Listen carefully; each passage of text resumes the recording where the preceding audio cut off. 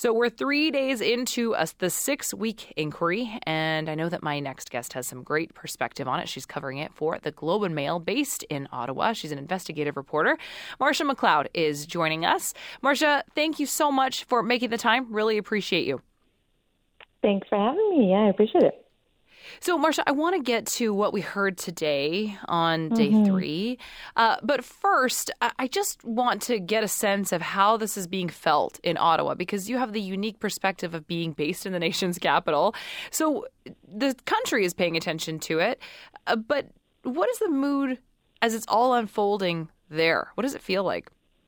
Yeah, I think that this is a really important it is important for Canadians from coast to coast to coast, but I think for people in Ottawa who experienced the 3 weeks of protests here in the downtown core, which extended, not just immediately in front of the Parliament buildings, but, to a lot of residential neighborhoods, they really want to hear what is going to be said. And I think a lot of people want to feel validated that those were a very, very challenging 3 weeks for the people who were living in the protest zone. But one thing I think that's kind of been interesting is that in terms of actual public hearings, they are open to the public. Anyone can come in. You kind of just have to go through security, like as if you're going to a courthouse. But they haven't been super busy. I know, I think probably a lot of people are following along, reading stories, trying to hear what's being said. But really, we're only day 3 into what's going to be about 30 days of testimony. So we have a lot coming up. Yeah, there's going to be a lot of opportunities for people to attend in person. But you touch on something that I think is interesting to take into account, and that's that even people in Ottawa aren't necessarily attending in person. We're all paying attention as Canadians online and sort of deciding how this all went down, even though many of us weren't actually there. Mm-hmm. Is there frustration that's felt in the capital from people in other cities and other parts of the country having made a decision and deciding very passionately how they feel about it, about something that they didn't actually experience firsthand? I don't know about that. I think that definitely Ottawa residents do have a very specific experience. And during the commission, we are hearing from Ottawa residents. Just back on Friday, obviously, a number of Ottawa residents testified and shared really what it was like for them. And I think it had to be, this is just my speculation, that it was no accident that the commission started off in this way, where the first day of testimony was hearing from residents who kind of set the scene for how they experienced the protests over those 3 weeks at the end of January and into February. And I want to get to that because I think for all of us to be on the same page, it's important to know what has happened so far. So I want to get your reaction to the testimony from the first witness who was called. This is Victoria De La Ronde, and she's talking about the long-term health effects that she's dealing with. Let's take a listen. The impact on my physical well-being is quite extensive. I certainly, during the experience, had difficulty sleeping. I had an effect on my lungs and my throat because of the fumes and other smells. And I also have long-term effects.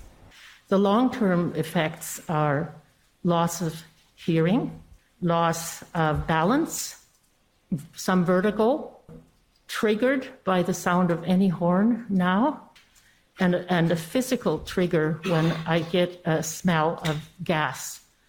Both my throat and lungs start to feel infected. That's Victoria De La Ronde, who was the first witness called to testify at the Public Order Emergency Commission. So, Marsha, investigative journalist with the Globe and Mail, what do you say to her testimony? That wasn't unique to hear her perspective. I think that what she shared was really important in the way that she shared not only what she experienced during the 3 weeks of the protest, but also in the time afterward. The second witness that very same day, Zexi Lee, who helped get an injunction to stop the protesters from honking truck horns, which, I think anybody probably knows, even if they weren't in Ottawa, a truck horn is very, very loud, including up to the point of being not good for one's ears, especially that the concern was that the horns were being honked sort of around the clock. And so Ms. Lee helped get an injunction to kind of quiet that honking down, and she spoke sort of as the second witness, and the way that she described the time that the protesters were in Ottawa, sort of, she said it was reminiscent of a, quote, lawless world. She said, that as an Asian woman wearing a mask, she felt like she was a target for the protesters. And, she just sort of described the scene. She talked about there were bonfires being had. She talked about cans of fuel, which is a big concern, both for the city as well, jerry cans of fuel being sort of ferried around. She mentioned snow being stained from people urinating and defecating, things like that. So I think some of these witnesses, they sort of painted the picture. I mean, even from maybe many residents' point of view, certainly not all, but enough, some residents' point of view. And then on Thursday as well, which was kind of the first day, and we heard some very, very brief opening statements from lawyers who are representing the parties in the commission. And, one of the lawyers who's representing a number of Ottawa businesses and residents, he mentioned the air horns, blocked streets, general lawlessness. He said, his name is Paul Champ. He said, quote, many people in Ottawa felt like they are prisoners of their own home. So I think that was kind of one of the things, maybe a feeling that quite a number of people shared. So, Marsha, I think we've set the scene for the first 2 days of testimony that we heard last week. Now we're into week 2. Today was day 3. Bring us up to speed about what we heard today. We heard a lot from Ottawa's city managers, and there were some revelations that maybe the city knew more about the protesters' intent to occupy the nation's capital for quite some time than we previously thought. So what was the biggest testimony, the biggest piece that we heard today? Yeah, we heard quite a few things today, and I can walk through some of them. But I think the thing that really stuck out to my colleague, who I'm writing about this with, Marika Walsh and I, for us, is that so the city manager, Steve Kanalakis, he had said in his testimony that the police were planning for a protest that was they were expecting it to last kind of an initial weekend, maybe a couple days into the next week. Something actually that the Ottawa Police's lawyer briefly said last week.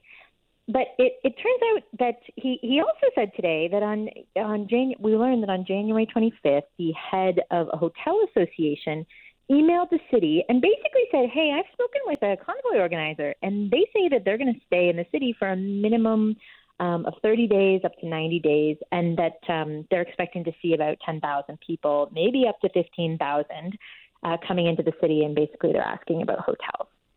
So the city gets this email from the hotel associations, with this kind of warning that this is going to last quite a long time and involve, up to 15,000 people essentially.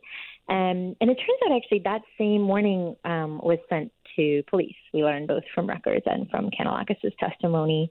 Yet police at the time said that they were planning for 1,000 to 2,000 protesters. And again, as I mentioned, they were kind of talking about a weekend, maybe into next week. And so really now we're kind of, and I'm sure we're going to hear much more about this, left kind of questioning and what exactly happened there between the breakdown between those two kind of visions of what might unfold. Yeah, I mean, the intention is to try to get answers with this entire inquiry. We have 5 more weeks to go. Mm-hmm. This is going to be talked about a lot. But the question then becomes, if there was knowledge of the protesters occupying Ottawa for some time, then were the police just ill-prepared? Was this mishandling of a situation that they thought or assumed would escalate? What was the breakdown of communication? And that will likely be something that we'll touch on in the next coming days. I think the miscommunication part is going to be pretty central to this whole commission.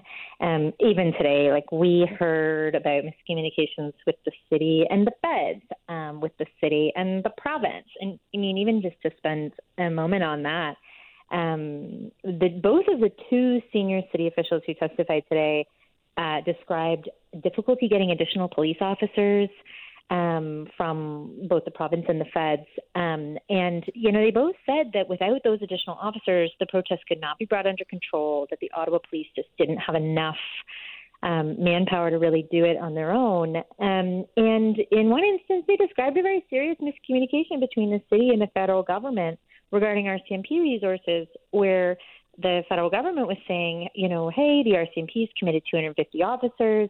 And the city was saying, no, they haven't. Those officers are protecting federal assets, but they're not actually helping getting the protests under control. And the city and the feds were kind of going back and forth. We also know that this sort of poor communication affected the city and the province's communication. We just learned that today, really, that there were a number of meetings held that were supposed to be between the federal government, the municipality, and the province. But the city manager, Mr. Kanalakis, testified that Ontario Premier Doug Ford was invited but declined to attend for a reason that he said was, he didn't know why that was. And we can see in the meeting minutes from those meetings that the mayor of Ottawa was disappointed that the province wasn't there. The federal government, federal public safety minister Marco Mendicino was saying they thought the province should be there. So, we're starting to see some of these communication issues come up. I'm curious, the mayor of Ottawa was supposed to testify today. What's happening with his testimony? Is he expected to speak tomorrow? He is. He's expected to be on deck tomorrow. One of the things with this testimony is we don't really know exactly who's on deck each day. It's a little bit of a fluid situation, even the witness list is the commission sort of said to us is the anticipated list. But yes, we're very much expecting Mayor Jim Watson, who's the outgoing mayor of the city of Ottawa, to testify tomorrow, which should be a really interesting day. You mentioned the communication or the breakdown of communication between the municipality and the province. What about Ottawa Premier Doug Ford? Is he being called to testify? It's interesting. He has not been called to testify. We actually asked his office about this last week, and I didn't.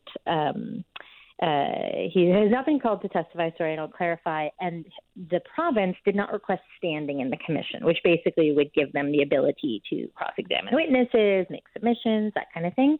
And we asked them, why didn't you ask for standing in the commission? And we didn't hear an answer back on that. So we won't expect to hear testimony from Premier Ford. I think that Canadians are sort of decided on which side they fall on in terms of whether calling the Emergencies Act was appropriate or not. Mm-hmm. There are political mechanics at play here. Marsha, do you think that we're ever going to get an answer that's going to satisfy us? It's a good question. The commissioner who's leading this inquiry, he is a judge in Ontario, and he's going to go back to the bench after the commission wraps up. But he said something which I really like to hear last week, and he said, this commission is going to deal with a whole bunch of issues, but this focus will remain squarely on the decision of the federal government, basically to invoke the Emergencies Act. And he said, the questions are basically, why did it declare an emergency? How did it use its powers? And were those actions appropriate? So I do think we are going to hear from Rouleau on those questions. And I think he's going to come down and say whether the use of the act was appropriate or not. And I think that his final decision, or his sort of final report, which is going to be delivered in February, is going to be really interesting. It certainly will, and so will the next several weeks as this continues to unfold and we find out more. Marsha, you're in for a very busy time as you report Absolutely. on this. We really appreciate you making the time for the show and sharing your perspective and sharing your work. Thank you very much.